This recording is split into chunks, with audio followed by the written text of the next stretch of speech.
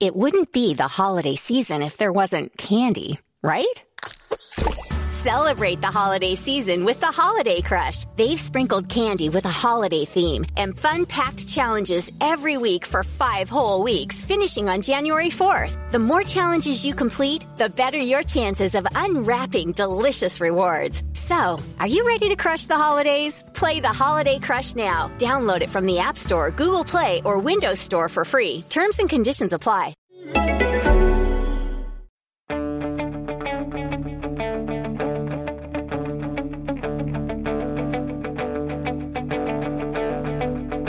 Ich warte seit Wochen auf diesen Tag und tanz vor Freude über den Asphalt. Als wär's ein Rhythmus, als gäb's ein Lied, das mich immer weiter durch die Straßen zieht. Komm dir entgegen. Hello and welcome to Gegenpressing, the German football podcast from the Football Grad Network. I'm your host, Bryce Dunn, and joining me is Chris Williams. Chris, how have you been? Bryce, very well, thanks. I'm busy, but nothing to complain about. How about you? Yeah, not too bad. I was at a friend's wedding yesterday, so it was good fun and enjoying the Easter weekend, and even looking forward to more so talking about football with you guys.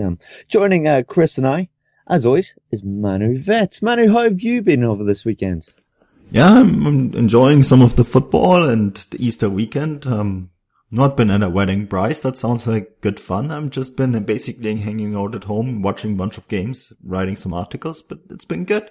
How was the wedding? Did you guys have good fun? Was it a good Irish wedding with lots of Guinness? No, it was up in Birmingham of all places, but there was definitely plenty of drinks and dancing around. Weddings are always fun, always good fun. But let's get to the football, guys, I feel. We were just talking offline, weren't we? We had predicted Dortmund might come out on top in their Klassiker, with the Bavarians having one eye on the Champions League. And that wasn't quite the case. It ended 6-0. Yes, that's 6. So, guys, we've got plenty to discuss, I suppose, about how Bayern were so good, how Dortmund were so poor, and I don't know what needs to be done by Dortmund. But Chris, let's go to you first. What else can we say apart from one team was a different class to the other? Oh, well, different class is probably putting it mildly, Bryce. I think there was a gulf in class. It was 3-0 before the half-hour mark, wasn't it? And that was with a goal chalked off. So it could have been 4-0. It was as far away from a Klassiker as you could ever imagine. If no one's watched the Bundesliga before and you're expecting to see, an equivalent of Real Madrid against Barcelona or Liverpool against Manchester United or River against Boca, you're not going to expect one of the teams to go out and win 6-0. So it's an artificial scoreline for what has been, close matches on the whole throughout the last couple of seasons, but it certainly does show just at the moment there's a gulf between Bayern and not just the rest of the the rest of the league, but especially to Dortmund. And after watching that, it could be argued that maybe Schalke are the second best team in the league at the moment, and that will cut a lot of Dortmund supporters, through the bone to see that. But they are way short of the Dortmund I've enjoyed watching over the last 4 or 5 seasons, way short. I mean, imagine this side getting to the Champions League final. It's not going to happen, is it? Imagine this side pushing Bayern and even pipping them to the title or going out and winning a Pokal. It's not going to happen. This side is bereft of ideas and just lost at the moment. And it's a shame to see. Obviously not a shame if you're a Bayer Leverkusen fan or Schalke fan or indeed a Bayern Munich fan. But Dortmund are in the process of falling apart. And I don't say that lightly. I say that as in they don't seem to have any sort of structure. I mean, you only take it back 2 years, they had a real good mixture of youth and some experience. That experience is going, and I can't see someone like Christian Pulisic hanging around in this team, to be honest. I think he could be the next person to be on the move. Yeah, indeed. It was a Definitely a challenging one for Dortmund to swallow, wasn't it? Manu, what exactly is going on here? Is it a coaching issue? Is it the players are of a rather poor quality? Is there a certain area lacking? I mean, what exactly is going on with Dortmund at the moment? They're a shell of the side that we've seen over the last 5-10 years. Oh, that's a very good question. I think Chris mentioned some of the issues.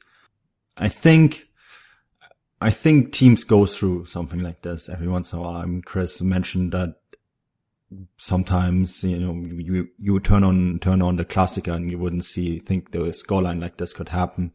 I've seen Barcelona being absolutely destroyed by Real Madrid in the past, and vice versa. It happens. Teams go through phases. That doesn't make this any less bad. I think I should maybe also point out that a lot of people called for Thomas Tuchel to come back. He's lost his 2 away games in Munich, 5-0 and 4-1. So something like this can happen in Munich. It happens quite easily. This is one. People talk about football royalty. I think Bayern are one of the 3 best teams in the world at the moment. And, I don't say that lightly. I really mean that. And they are on top of their form. That doesn't mean that losing 6-0 there is a good thing. There's other teams that have gone to Munich and have done a lot better than what Dortmund have put on the field. The Dortmund were almost arrogant. There seems to be almost an air about this side that they seem to think they're better than what they are. You see players like Chris mentioned, Pulisic. I don't know anyone would want to sign him on his current form. He's been atrocious. There's derived of any ideas. Maybe too much praise coming his direction from the US media. I mean, even Fox, even when he gets subbed off in this game, Fox said on their broadcast that he was the best player in Dortmund's pitch. He was just as atrocious as everyone else. Something like that doesn't help him. He needs to, before he thinks about moving to club XYZ, he needs to really get his house in order and get his form going. And he's not the only one. You look at Mario Götze. Mario Götze was once one of the brightest talents on this planet. And you still see flashes of it, but he doesn't have any kind of motivation. He seems almost sluggish when he's on the field. I can go next with André Schürrle. I mean, André Schürrle has been moved from one club to another. I think the only one who's really benefited from Schürrle's career is his agent. I can go on and on and on and on. The list is long. I mean, Batshuayi, we were happy when he came in and he has scored some goals, but he doesn't contribute anything to this team. Nothing at all. And then you go back in the line with Sokratis and Toprak, who are static at best. Sokratis has been linked with a move to Manchester United. I would say good riddance if they sell him. I mean, these are things that we want to talk in more depth when we get further down into the podcast, right, Bryce? But I mean, there seems to be almost an arrogance about this club and among its players that, the entire thing isn't there. The mindset isn't there. And this can be a whole bunch of reasons for it. But I think when you look at it case by case, you see that things aren't just aren't right. And, that can happen to clubs. I mean, we had something similar happen to Bayern, and sometimes just the right person needs to come in and some tweaks need to be made and everything can be turned around in a heartbeat. So it's really difficult to really just pinpoint it. Well, yeah, guys, let's leave Dortmund just for a moment. We've got plenty to talk about them, and we're going to talk about them a little further, especially with a little bit of news that's come in the last few days. But Chris, let's focus on Bayern for now. I mean, this is an emphatic victory for them, one that is really going to make the rest of Europe sit up and take notice. They're playing midweek, Champions League. I would imagine that Sevilla are going to be rather concerned after seeing that performance. You would think so, wouldn't you? They were devastatingly good, and that was probably one of the best displays of attacking football I've seen for a while. Now, I think we have to temper it with the fact that Dortmund was so awful, but, old adage in football, you can only play who you can play. You go out and beat a team 6-0, you beat them 6-0, that doesn't necessarily mean they were bad. You still have to be good enough to put 6 goals past them. But I thought they were unbelievable in stages. It's back to front full of quality. I think Ulreich has really stepped up into that. So whenever Dortmund did get a shot on target, he either saved comfortably, or he had it covered. So I know Götze hit the post, but he had that covered. If it was going to be inside of the post, he would have got his hand to it. And there was another couple of shots that was straight at him. Now, okay, they were straight at him, but he's got to be in the right place in order for that to be straight at him. And I thought Boateng and Hummels were excellent. And then the midfield, the midfield three, although they were playing more as an attacking diamond with Ribéry and Robben off them, with Lewandowski at the top of that. It's like a real tight 4-3-3 they played, but they were just unreal. And Rodriguez was sumptuous. Probably one of the best I've seen him play, and there seems to be a sentence that we're saying every week, Manu, when we see James Rodriguez play. We go, I think that's his best game for Bayern. He seems to be now hitting full peak James and really driving this team forward. Muller was excellent. Jaime Martinez came in and he was very, very good as well. And the old boys on either side. I mean, Ribéry made the Dortmund backline look like schoolboys at times, and his finish for his goal was it was unbelievable. It takes me back to 2005 Champions League final with Milan's third goal. It was just a beautiful goal, similar to Ribéry's. I just cannot praise that side enough. And, I know everyone that's listening will know that I am aligned to Borussia Dortmund if I have to be, which I am, and I enjoy the company. I enjoy visiting friends who work at the club, etc. But to watch this Bayern side yesterday was a privilege. And Manu wrote the match report. I mean, glad I didn't have to write that, because, there's no chance on God's green earth that you get in that first half, especially, into 250 words. Yeah, it took more than 250 words. The second half was much easier. I think you point out James Rodriguez. He was my man of the match, even though he only played for the first 65 minutes. And I think it was quite an easy, yes, Lewandowski scored 3 goals, but, by minute 65, this game was over, and it was mostly due to him. And I found this unreal stat on James. He has created a chance every 28 minutes since he's joined Bayern. I mean, just let that sink in for a moment. That's unreal. That is an unreal statistic, and he's unbelievable now. Bayern can make his deal permanent for another 42 million euros, which would mean he would cost them 55 million altogether.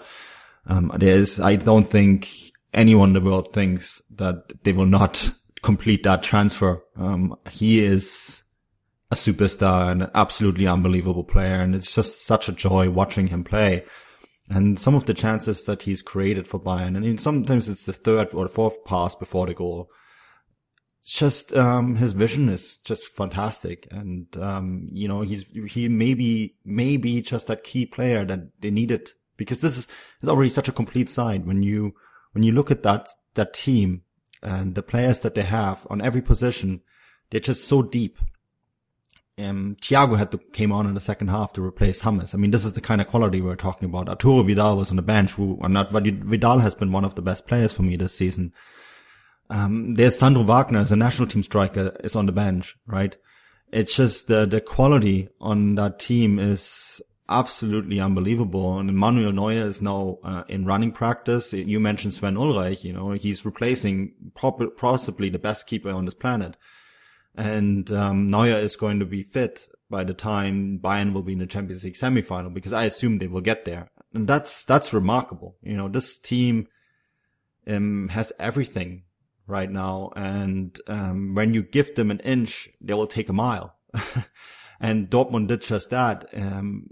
They absolutely dismantled them. And yes, Chris, it was very hard getting that first half into 250 words. I think it was slightly more than that, because it wasn't just the goals that they scored, but these were unbelievable goals. And remember, yes, there was a goal actually chalked off as well because of VAR. And it was a very close decision. I think that goal could have actually stood. And Dortmund were absolutely fortunate that it wasn't 5, 6, 7-0 in the first half. It could have been that bad for Dortmund. We've talked plenty in the last few weeks about Dortmund and Bayern Munich getting new coaches in the summer. Chris, is there any updates from a Bayern perspective on who's possibly going to be the coach next year? Anything else coming out of the woodwork? It's just changing constantly, isn't it? I think this is a situation that I'm just going to ignore until I hear something solid from the club. But whoever comes in will have massive shoes to fill, because not only has Jupp Heynckes come in and transformed that 14-point gap between where Bayern were and Dortmund were the top of the league, and that's obviously reversed to the gap that was, and he did that 14 points very, very quickly. It is man management, which is excellent. I mean, we only look back to last week's podcast and we talked about how Kimmich, although he's a very, very good player, he'd had a bit of a slight ropey game against, I think it was Spain as for a start. And Heynckes just didn't throw him back in the deep end, just brought him back on in the second half. And that's the sort of man management. He's so in tune with his players. And I think we've seen that. I know we're going to go on to talk about Dortmund in a bit bigger detail, but Heynckes hasn't done that much because he's not been able to do that much. So when he came in, his squad was settled. He's not been able to go out and buy 6-7 players or bring in, he's not brought in loads of talent from the youth side. He's just gone in. And as Manu said earlier, he's just fine tweaked, but it's that ability to fine tweak. And whoever they bring in, they're going to have to be of exceptional quality. I mean, let's remember last time he was replaced by Guardiola. I think they're going to have to bring in someone with that quality to outshine what Heynckes has done this season since he's come in. So I don't think that's going to happen for a start. For me, Bayern need to be able to hand it over to someone who can coach younger stars that are coming through, people like Martinez, people like Tolisso and Süle and Ruddy and Kimmich for a start, and maybe can bring the best out of Robben and Ribéry as they fall off the other side and get too old, and then bring in youth talent and spot youth talent. So at the moment, I can't see anybody else, for me personally, than Ralph Hasenhüttl. I think he would be an exceptional fit, a really, really good fit. But who Bayern get, it's changing daily. So, yeah, it's a hard one, Bryce. Yeah, it looks like it won't be Hasenhüttl. The indication now is that he might extend his contract in Leipzig, right? So it's a good question. Yeah, Bryce. Yeah, I was going to say, Manu, I mean, I mentioned briefly about how this is going to be a fantastic result for Bayern going into the Champions League fixtures midweek. A result like this, and maybe looking at just how good that squad is, should everyone be considering them as favourites, or at least one of the 2 or 3 top favourites? Oh, they're my favourite. I've been drumming the treble drum since I think before Christmas. I think they can do it. It would be of course remarkable given where Heynckes took them from, and if he wins another treble, I think they have to rename the Marienplatz into Jupp Heynckes Platz, because they Bayern will never be able to do this again. And I really think that this side, as good as they are now, it will be difficult to maintain it, because players are getting older, things change.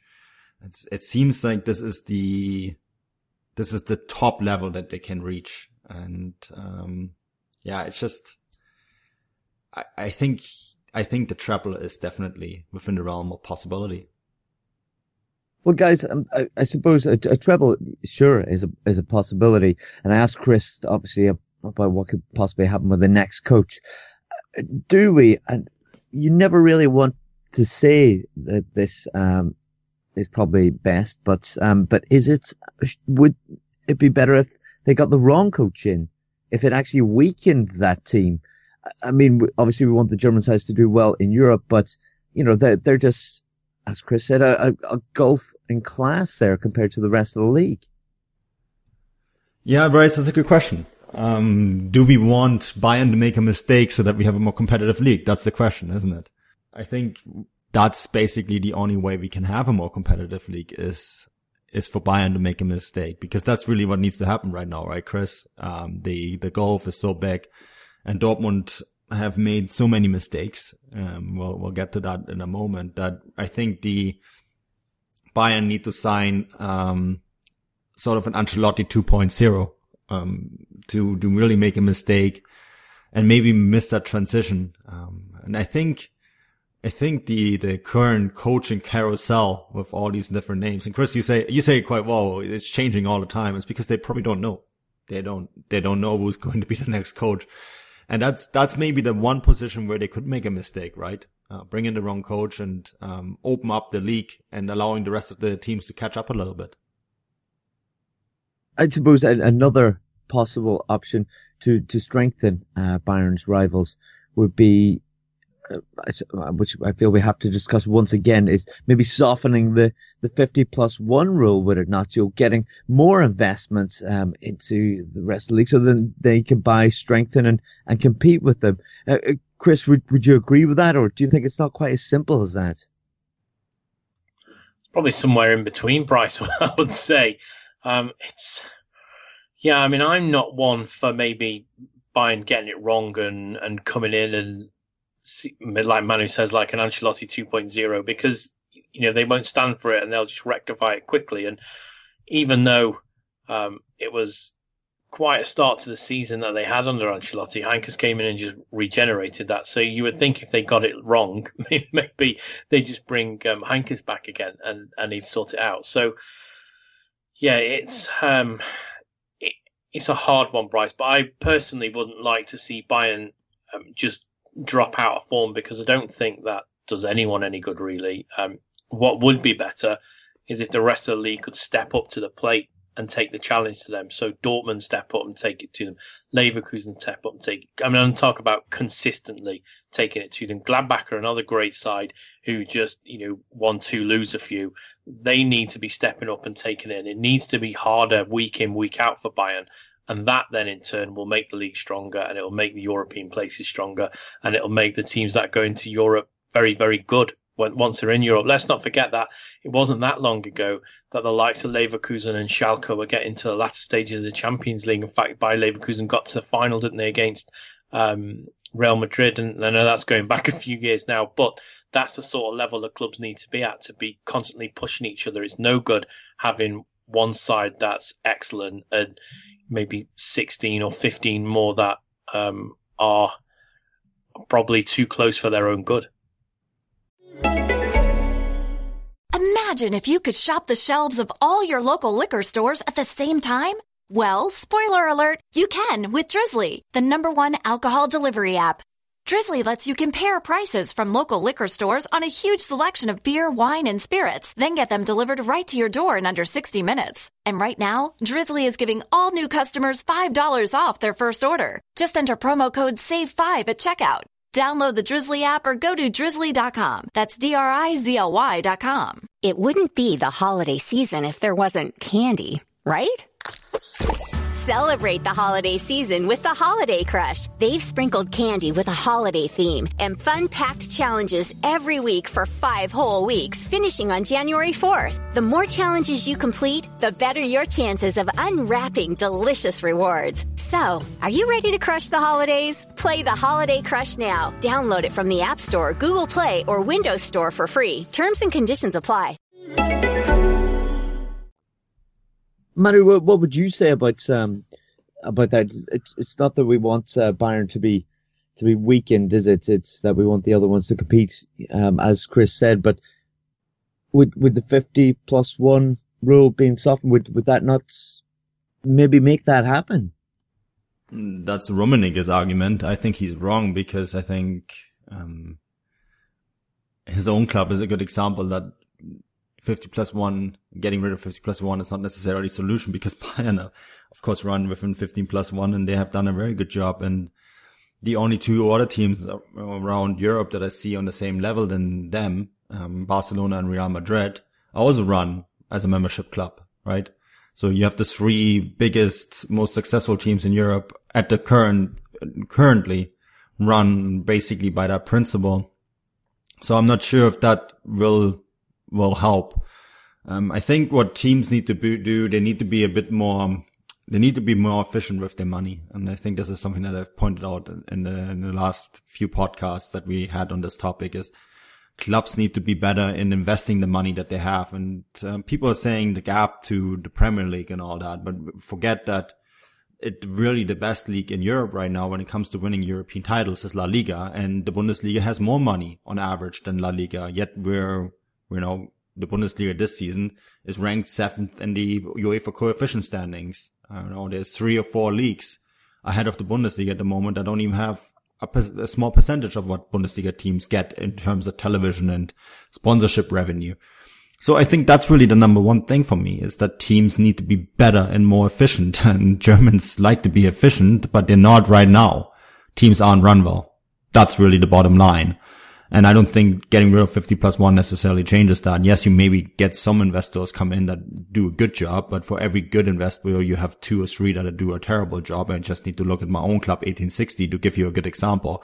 Or at Hamburg, right? A team that's sort of circumnavigating 50+1 with Kühne and are now likely to be relegated for the first time in their history. So I don't know if getting rid of 50+1 is the solution. For me, it's efficiency of spending and doing a good job. You look at Eintracht Frankfurt, for example.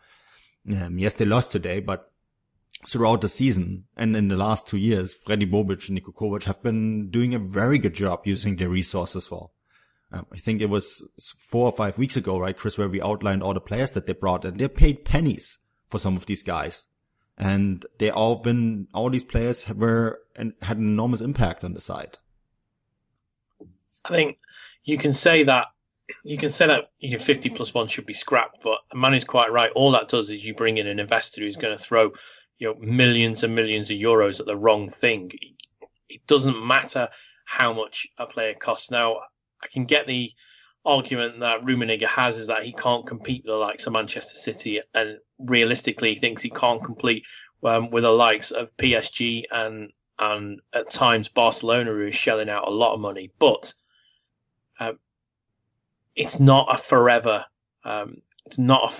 solution, that just throwing money, because eventually it becomes so ridiculous the amount of money players are going for that you have to go, okay, we need to find another way. And that is what German teams should be doing. And they only have to look at what's gone on in England for players being bought for 40-50 million pounds who are nowhere near that fee, and maybe take 4 or 5 years to settle, or don't even settle, and then get sold on for maybe even half that, sometimes a third of it. So it's not about spending more money, and it's not about throwing money at a solution. That never works. You throw money at a solution and it'll never work in football. If you're talking about hospitals, that's the solution you need. Throw money at it, build more. You can't do that with football. You need to recruit and retain the right people. And in order to do that, you need to have the right structure at the club.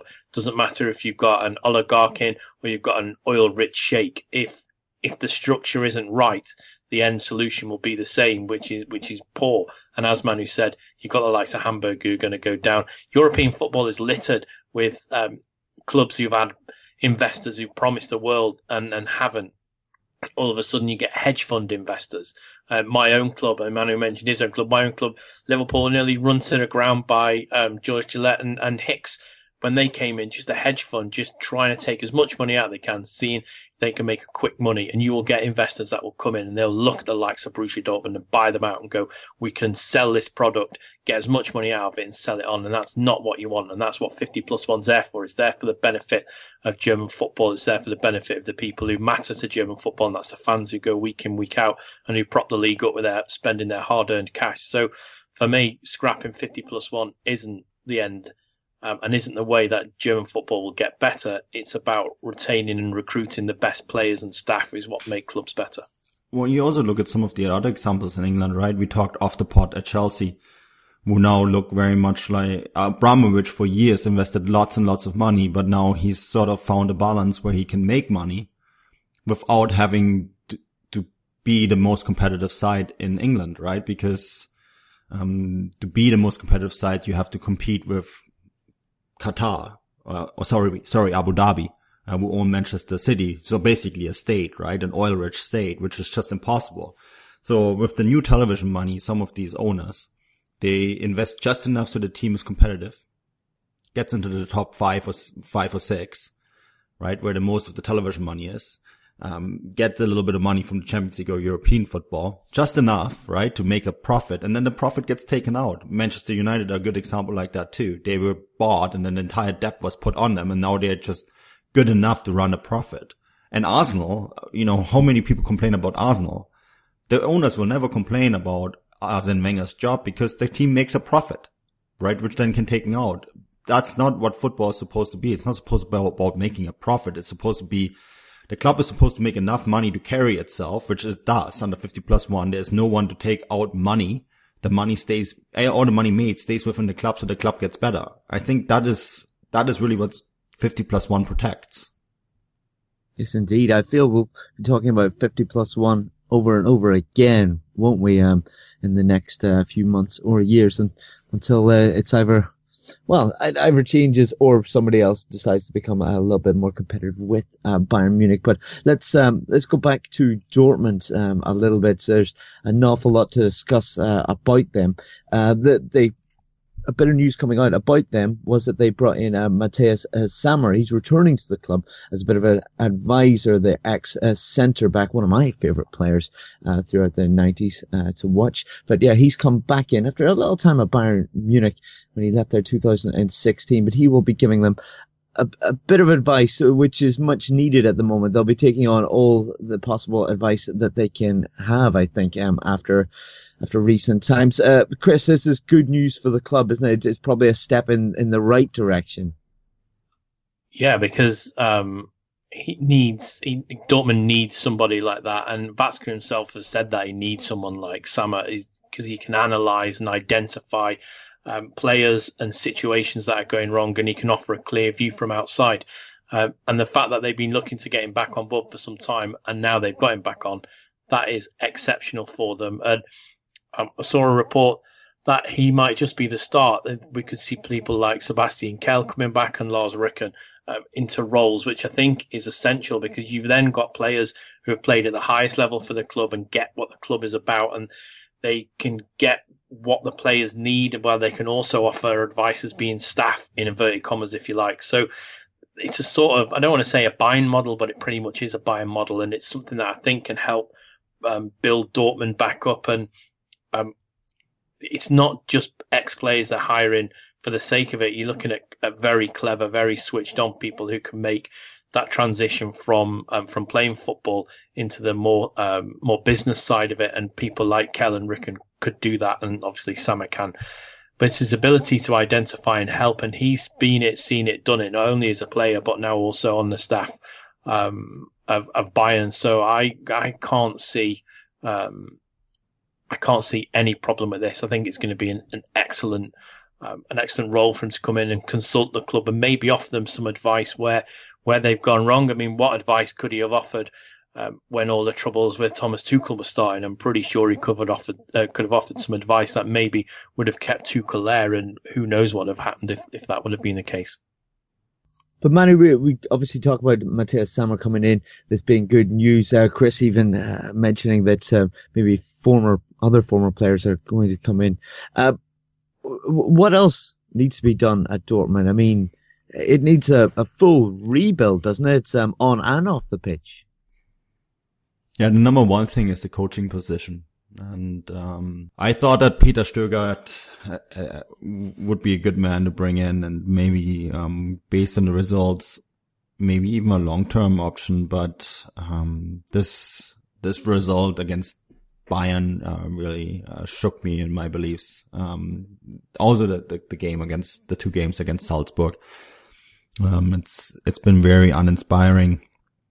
3 games that are really an embarrassment, really, for Borussia Dortmund. And I mean, we talk about this quite often off pod, right, Chris, that Stöger was the right stopgap measure because he got the results. And this was, we have to keep in mind, this is his first defeat in the Bundesliga. But I feel they might need something more inspirational as a coach, right? That's just what I think. So that's maybe the place to start. Yeah, that's it. Start at the top, I suppose. Manu, you had put out a poll. You like to do polls, don't you? We all like polls on Twitter to discuss who would actually be the best man to bring in. It went even beyond the suggestions that you had within the poll, but people speaking below it, leaving comments. What all did you learn from this as to what people want, and I suppose did you come across any other interesting thoughts, maybe a bit of food for thought when it comes to Dortmund appointments? Yeah, first of all, this is speculation, right? So I want to point this out. This is not something that we know. This is speculation. But yeah, I asked people, and only 6% said they want to continue with Stöger. I think that's quite clear. And I'm pretty sure the club is tending towards that too. Lucien Favre, by some, considered the favorite to take over. 25% said him. And then 51% said Julian Nagelsmann. A difficult one because he doesn't have an exit clause, I believe, until the summer of the next. So, he's hard to get in 2018. And then 18% said someone else. And some of the suggestions were interesting. Paulo Fonseca, the Shakhtar Donetsk coach, who has had this team play wonderful football throughout the Champions League campaign, was mentioned. He doesn't speak German. I assume Dortmund would want a German-speaking coach. One candidate, and this is someone Chris knows a bit better than I do, is David Wagner. And David Wagner, of course, with Huddersfield Town, maybe a bit at the end of the line with what he can achieve there, right, Chris? And someone with a Dortmund background. Yeah, like I said on last week's pod, I don't think Wagner can take Huddersfield Town any higher than he has. He's taken them to the Premier League, and he's, they're mid to bottom table if they survive the fight and they stay in the Premier League for next season. As I said last week, I think that is their glass ceiling. He's not going to take Huddersfield Town to the Europa League. He's not going to take Huddersfield Town to Champions League. So I think when you can, maybe you look for the next challenge. You've proved you've taken a small club from a small town, and Huddersfield is a very, very small town in the north of England.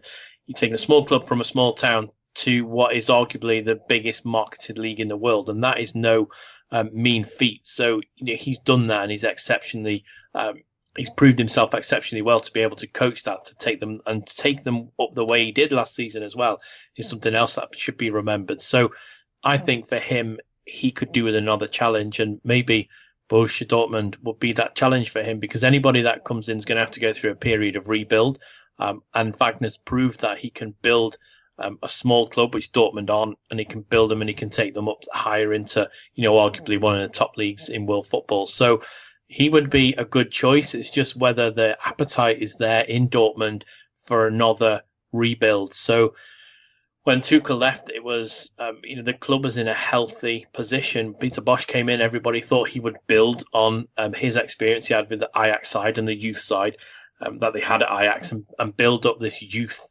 prospects at Dortmund. Well, unfortunately that didn't happen. He probably lost his most prolific youth player they had at the time, went to Barcelona, and the rest, as we know, is history. And Dortmund need a transitional manager to take them. Now, whether, as I say, the appetite is there or not, because they'll want to get back straight away to challenging Bayern, and that's the only thing that worries me about David Wagner, is if he came in, would he be given the time by both the staff at the club, the fans and the press? But he could be a very, very good appointment for me. And I know we talked about Rose, who could go to from RB Salzburg to RB Leipzig. He would be another potential good employer or employee to be taken on by Dortmund. Now, whether they've got the appetite for that is a different matter at all. Waits to be seen. But Wagner is a serious option, as is Favre. Chris, there's a lot of comparison in Germany between Wagner and Klopp. And Klopp, of course, left a massive print on Dortmund. How do you see that? Yeah, well, you only have to look at what's happened to Dortmund since Klopp left, and could he come in? He's a similar guy. They're friends for a reason. Personalities attract each other. He says what he feels. He doesn't hide behind anything. He's very passionate on the side. He's got excellent working relationship with his players. I don't think he gives out as many hugs as Klopp, but He's on that sort of level with the players. So I think he would be a very good fit at Dortmund. Obviously, somebody who knows the club well, has worked with their reserve side in the past. So for me, he would be a very good and natural progression for the club. It's just whether they're happy, as I say, to go through a little bit more of a transitional phase. Manu, obviously Chris has talked in depth about Wagner there, which I must agree. I think it would be a good appointment. I think he's done a hell of a job in the Premier League to get Huddersfield into the league, and it looks like he's got a tricky few weeks in his hands, but he could keep them up. I mean, other names that have been mentioned below your poll here, you've got Wolf being brought back in. He was there obviously as a youth coach. You've got a Girona manager, Paulo Mancini. Who else have we got on the list here? We've got some people saying Thomas Tuchel. Somehow I doubt that'll happen. Yeah, I mean, there's a few other names. Is there anyone else that's jumped out to you that has maybe made you think, actually, that's not a bad choice? Felix Magath. Oh, just kidding, April Fools. Okay. No. Yeah, maybe Tuchel is more realistic. No, I think it will be a German-speaking coach. So some of the suggestions, like, the Girona coach and all that, I'm sure they're all excellent coaches, but I think the short list is, Favre, Nagelsmann, Wagner, and, Wolf, I think, is probably on it too. And Rose is a good suggestion by Chris as well. So I think that's a pretty good short list. Yeah, not too bad. They've got plenty of choices. But guys, we said that, Dortmund needs a bit of a rebuild at the moment. The next we're going to do is we're going to take it position by position. We've discussed coaching. Now we're going to discuss goalkeeper, defenders, midfield, and attacking options. You can mention whoever. We're not going to put money into the bill. We're just going to try and get a bit of an idea as to who you think would be good for these kind of positions and who Dortmund really need. So, Manu, I'm going to start with you. We're going to go to goalkeepers. You were a goalkeeper growing up. You played, obviously, you tell us plenty in the Dutch third tier. No, it wasn't that high. So fifth tier? That's closer, yeah. Fifth tier, okay. The truth is coming out. Okay, well, we're going to go to you for goalkeeping because Berkey hasn't exactly been, he hasn't exactly had a fantastic season, and you've always been a little bit critical of him, saying that he's good, but he's not a brilliant goalkeeper.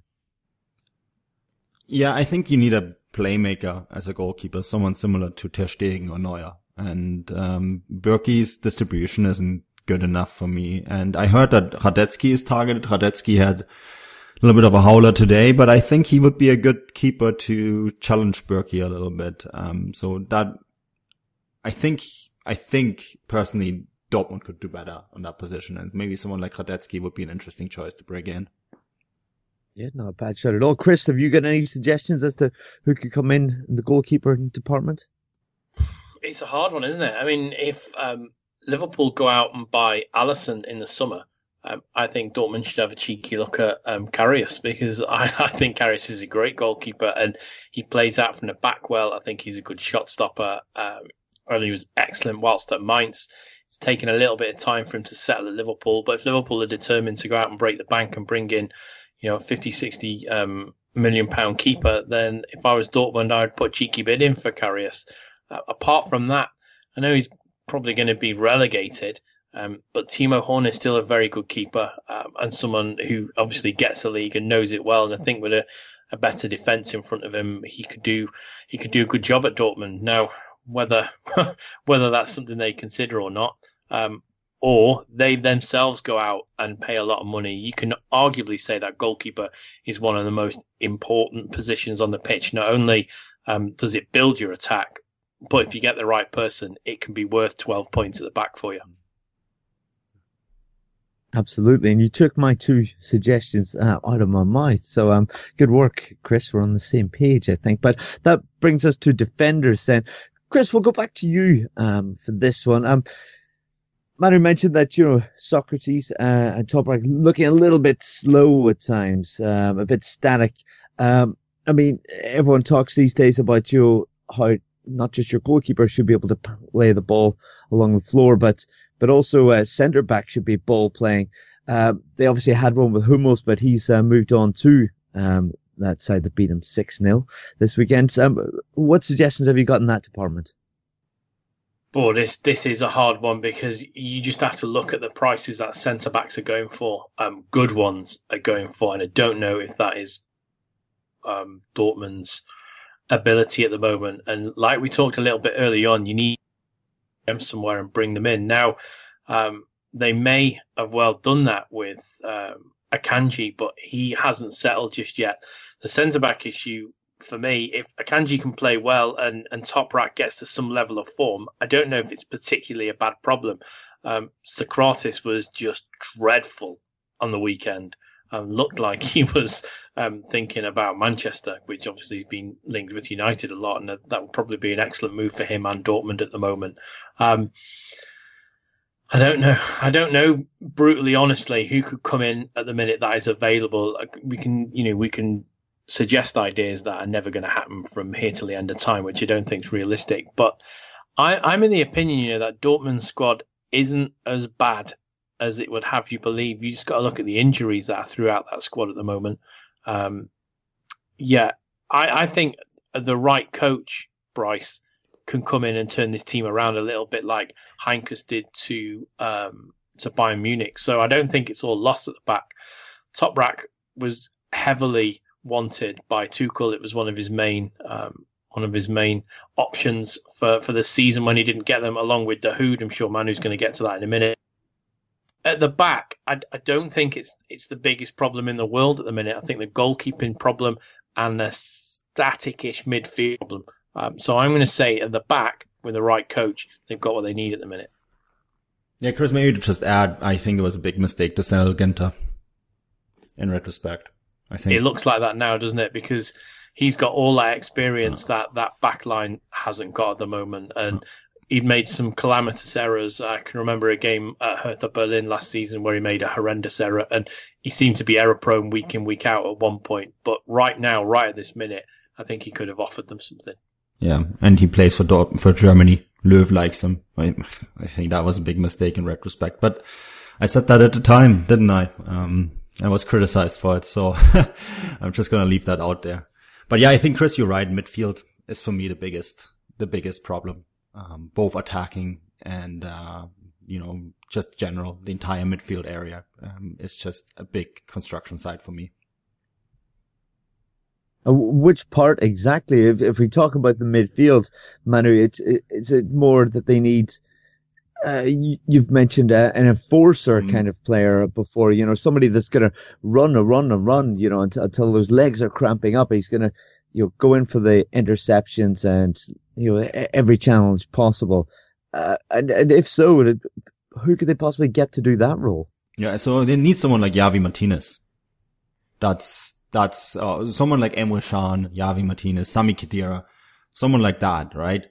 Someone who carries the knife between his teeth, into the fight, but is at the same time a good player. And, that's something that Watzke actually has pointed out. So, I was fortunate enough to write an article on this on Football Whispers. And again, some of it is speculation, but I put players on like Fabinho from Monaco, Asier El-Ramedi from Real Sociedad, Krychowiak, who now plays at West Bromwich, Omar Mascarell from Frankfurt, who looks like he's going to go back to Madrid and then be sold on, Leander Dendoncker, or Brian Cristante, who I really thought was fantastic for Atalanta, who can play both a deep low role and more attacking role. So someone who just brings a bit of meanness to the side, a little bit of character, a fun bomber, Javi Martinez kind of player. I think that's like the kind of little tweaks that you're talking about. Bayern did this when they lost the Champions League final to Chelsea.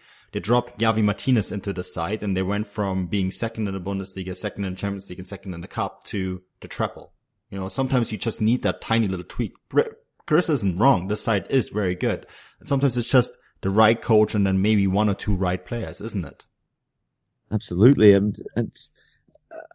Chris, you mentioned about the midfield being an issue as well, and I obviously want to hear your opinion as well. Manu, wrote an article on it, but is there anyone outside of his suggestions that you think would be a good addition? Well, herein lies Dortmund's problem, because 2-3 years ago, Dortmund would have been able, with Bayern, to cherry pick whoever they wanted. I don't think that's an option for them anymore.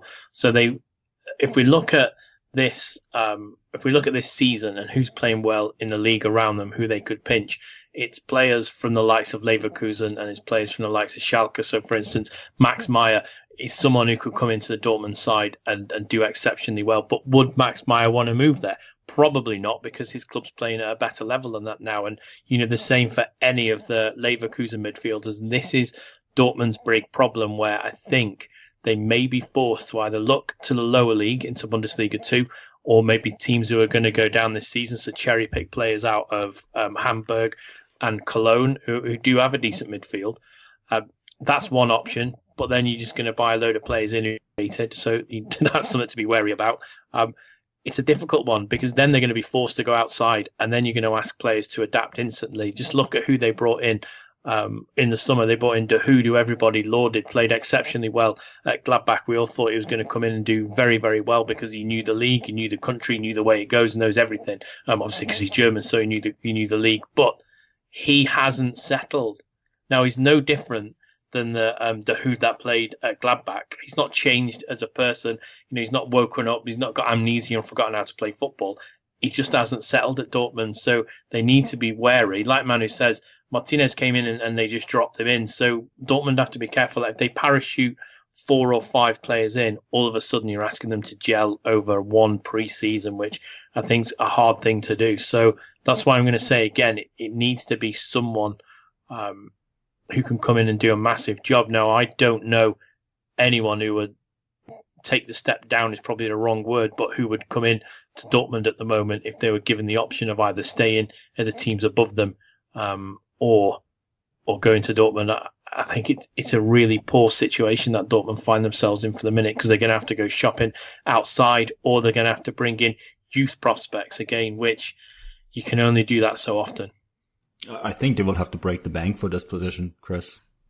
They will have to. Oh yeah, it's central. The central, the midfield area, obviously centre of the pitch. It is the most important. You get someone in like, I know you said Emre Can. He's probably going to go to Juventus if he doesn't sign for Liverpool at the end of the season. But he is the sort of player they need to come in. Someone who can take the fight on, and whose distribution is good, but he's good enough to defend. He's also good enough to attack. It's going to be really hard for Dortmund. That's my main fear for them. Manu and Bryce, for the summer, is that because of now where they are in German football, especially if they finish behind Schalke and maybe even behind one of the other clubs that are around there, be that Frankfurt or be that Leverkusen, it's going to be hard for them to attract. Why do I want to come to Borussia Dortmund? That is going to be the first question that any player from outside the league asks. I think as long as they finish in the Champions League, they'll be fine. But if they don't, then they have a huge problem at hand, I think. Well, that's it, guys. If I was to make a suggestion, and I maybe haven't seen him play enough to fully get behind this, but Ruben Neves, who's at Wolves, I mean, he was a hot young prospect, went from, Portugal, ended up in the Championship of all places. They're obviously going to get promoted this season, so next year he's going to be in the Premier League, which it might be hard to kind of turn his head, but it would be him jumping to then European football. Someone like that, I think could really do a job. But if we go to attacking midfielders, Manu, you mentioned that Pulisic wasn't exactly on form yesterday, and has been lacking recently. Yeah, the pretty boys in attacking midfield can just throw them all in a sack and punch on it, and you'll hit the right person. I think they all have been poor, and their talent is there.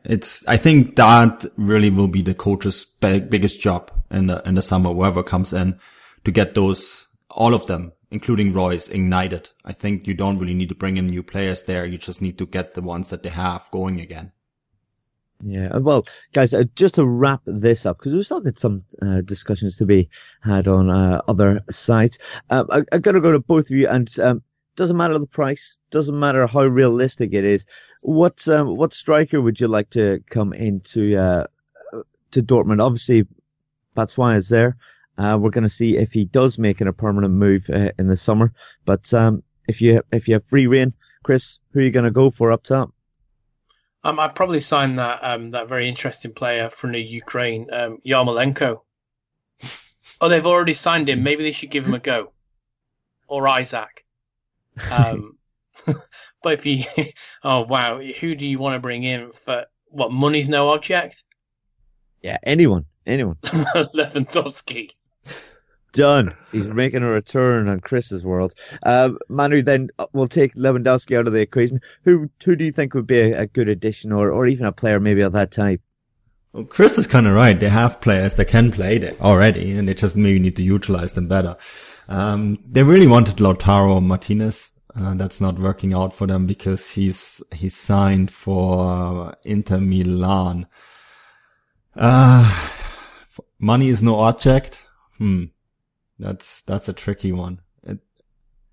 I can't really see anyone right now that could fulfill that role.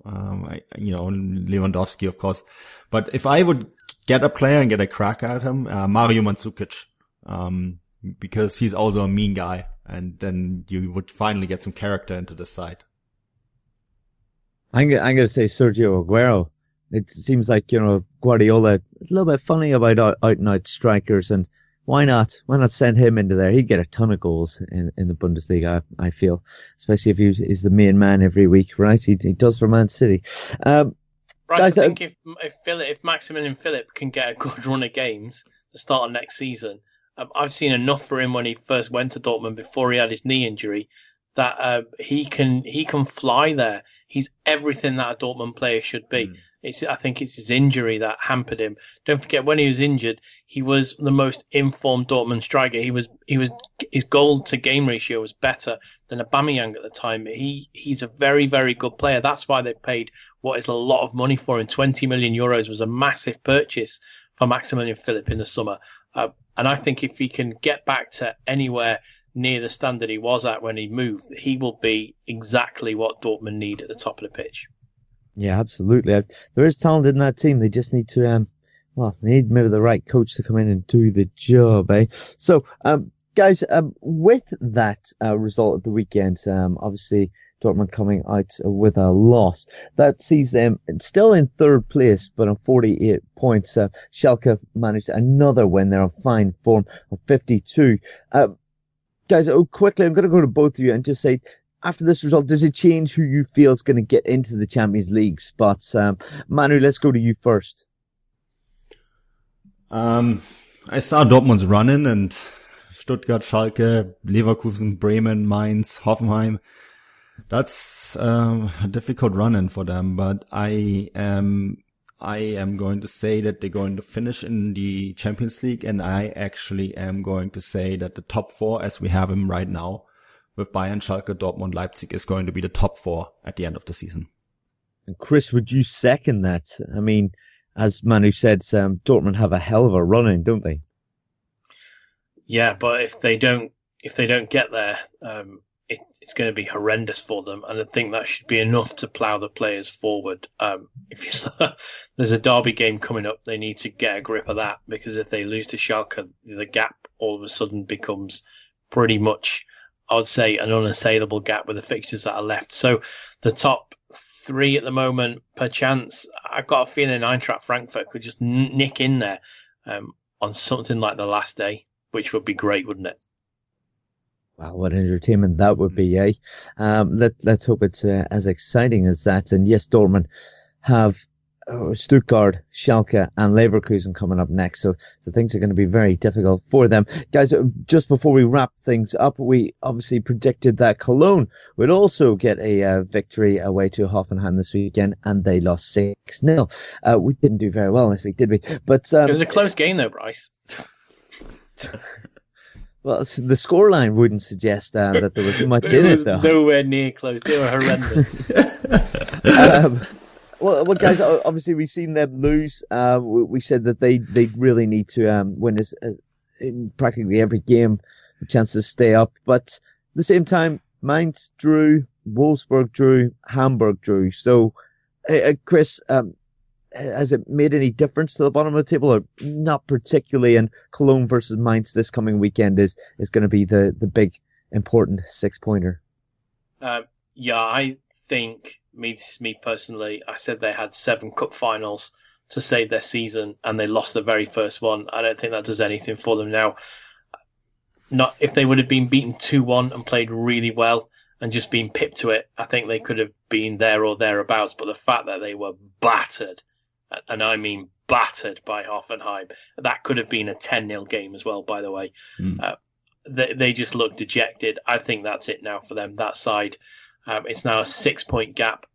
It's getting less and less. Okay, if they beat Mainz, it's 3, but I don't think they've got what it takes at the minute to even beat Mainz. And the bottom 2 look done for me now. And then it's going to be a straight fight out between Mainz and Wolfsburg for who takes that relegation playoff. You say that, Chris, but we've said that before. I'm not predicting anything. I think from what I've seen, when they beat Leverkusen, I thought it was great for them. But they've just slipped back into what they've done all season, which is win well and play very well and win, and then go and get beat again, and then draw, and then pick up the next win 3 matches down the line, which I don't think is going to be any use to them now. Yeah. Well, that's it. They're probably going to need Freiburg and Wolfsburg to draw next week, and for them to beat Mainz to give them a bit of a fighting chance. But we'll just have to see. That's not going to be the only interesting thing to see next week. We'll also be seeing Bayern Munich go to Augsburg and try to wrap up the title, something which we all know is only a matter of time. Guys, that more or less does it for this week. Chris, what have you got going on this week that you'd like to draw people's attention to? Champions League's back, as is the Europa League. Shouldn't belittle the other competition as well. So I am going to be at Anfield for the big clash between obviously Liverpool and Manchester City. So I'll be covering that. That'll be on footballstart.com. And then fingers crossed, I'll be at Arsenal the next night on Thursday for the visit of CSKA Moscow. That will obviously be on footballgrad.com. Fantastic. Yes, bring on a Liverpool-Bayern final. That's what I'm going to say. Manu, what have you got going on this week? Plenty across Footballgrad, I'd imagine. Yeah, the previews, they've been written as we speak, so the first set will be up by the time this podcast comes out, and then by Monday night, we usually have all 4 Champions League previews out, and then by Tuesday night, the Europa League previews will be out. All 4 of them on fußballstadt.com and footballgrad.com, and then live reports from Liverpool and from Munich. I guess it's from Sevilla. The game is in Sevilla, so we'll have match reports from those 2. And whatever else happens, there's a lot going on all over in Europe right now. And then we have the CONCACAF Champions League semifinals as well. I'm going to write a match preview on that as well. So that can be found on Football Citage. So yeah, lots going on. And again, Bryce. Plenty as always. That's right, guys. Go to Twitter and look up at Footballgrad Live. There's going to be lots of match reports, lots of previews, loads of other interesting articles as well. And yeah, get in touch if you can on there or to any of the 3 of us on Twitter. We always like to hear from you guys. You never know, something that you bring up we may even discuss on a future pod. If you've enjoyed the podcast, please head over to the likes of iTunes and just give us some positive feedback. We greatly appreciate that. I've been your host, Bryce Dunn. You can find me on Twitter at BryceDunn11, and that more or less does it for this week. Next week we could be reporting on the championship being wrapped up, but until then, auf Wiedersehen.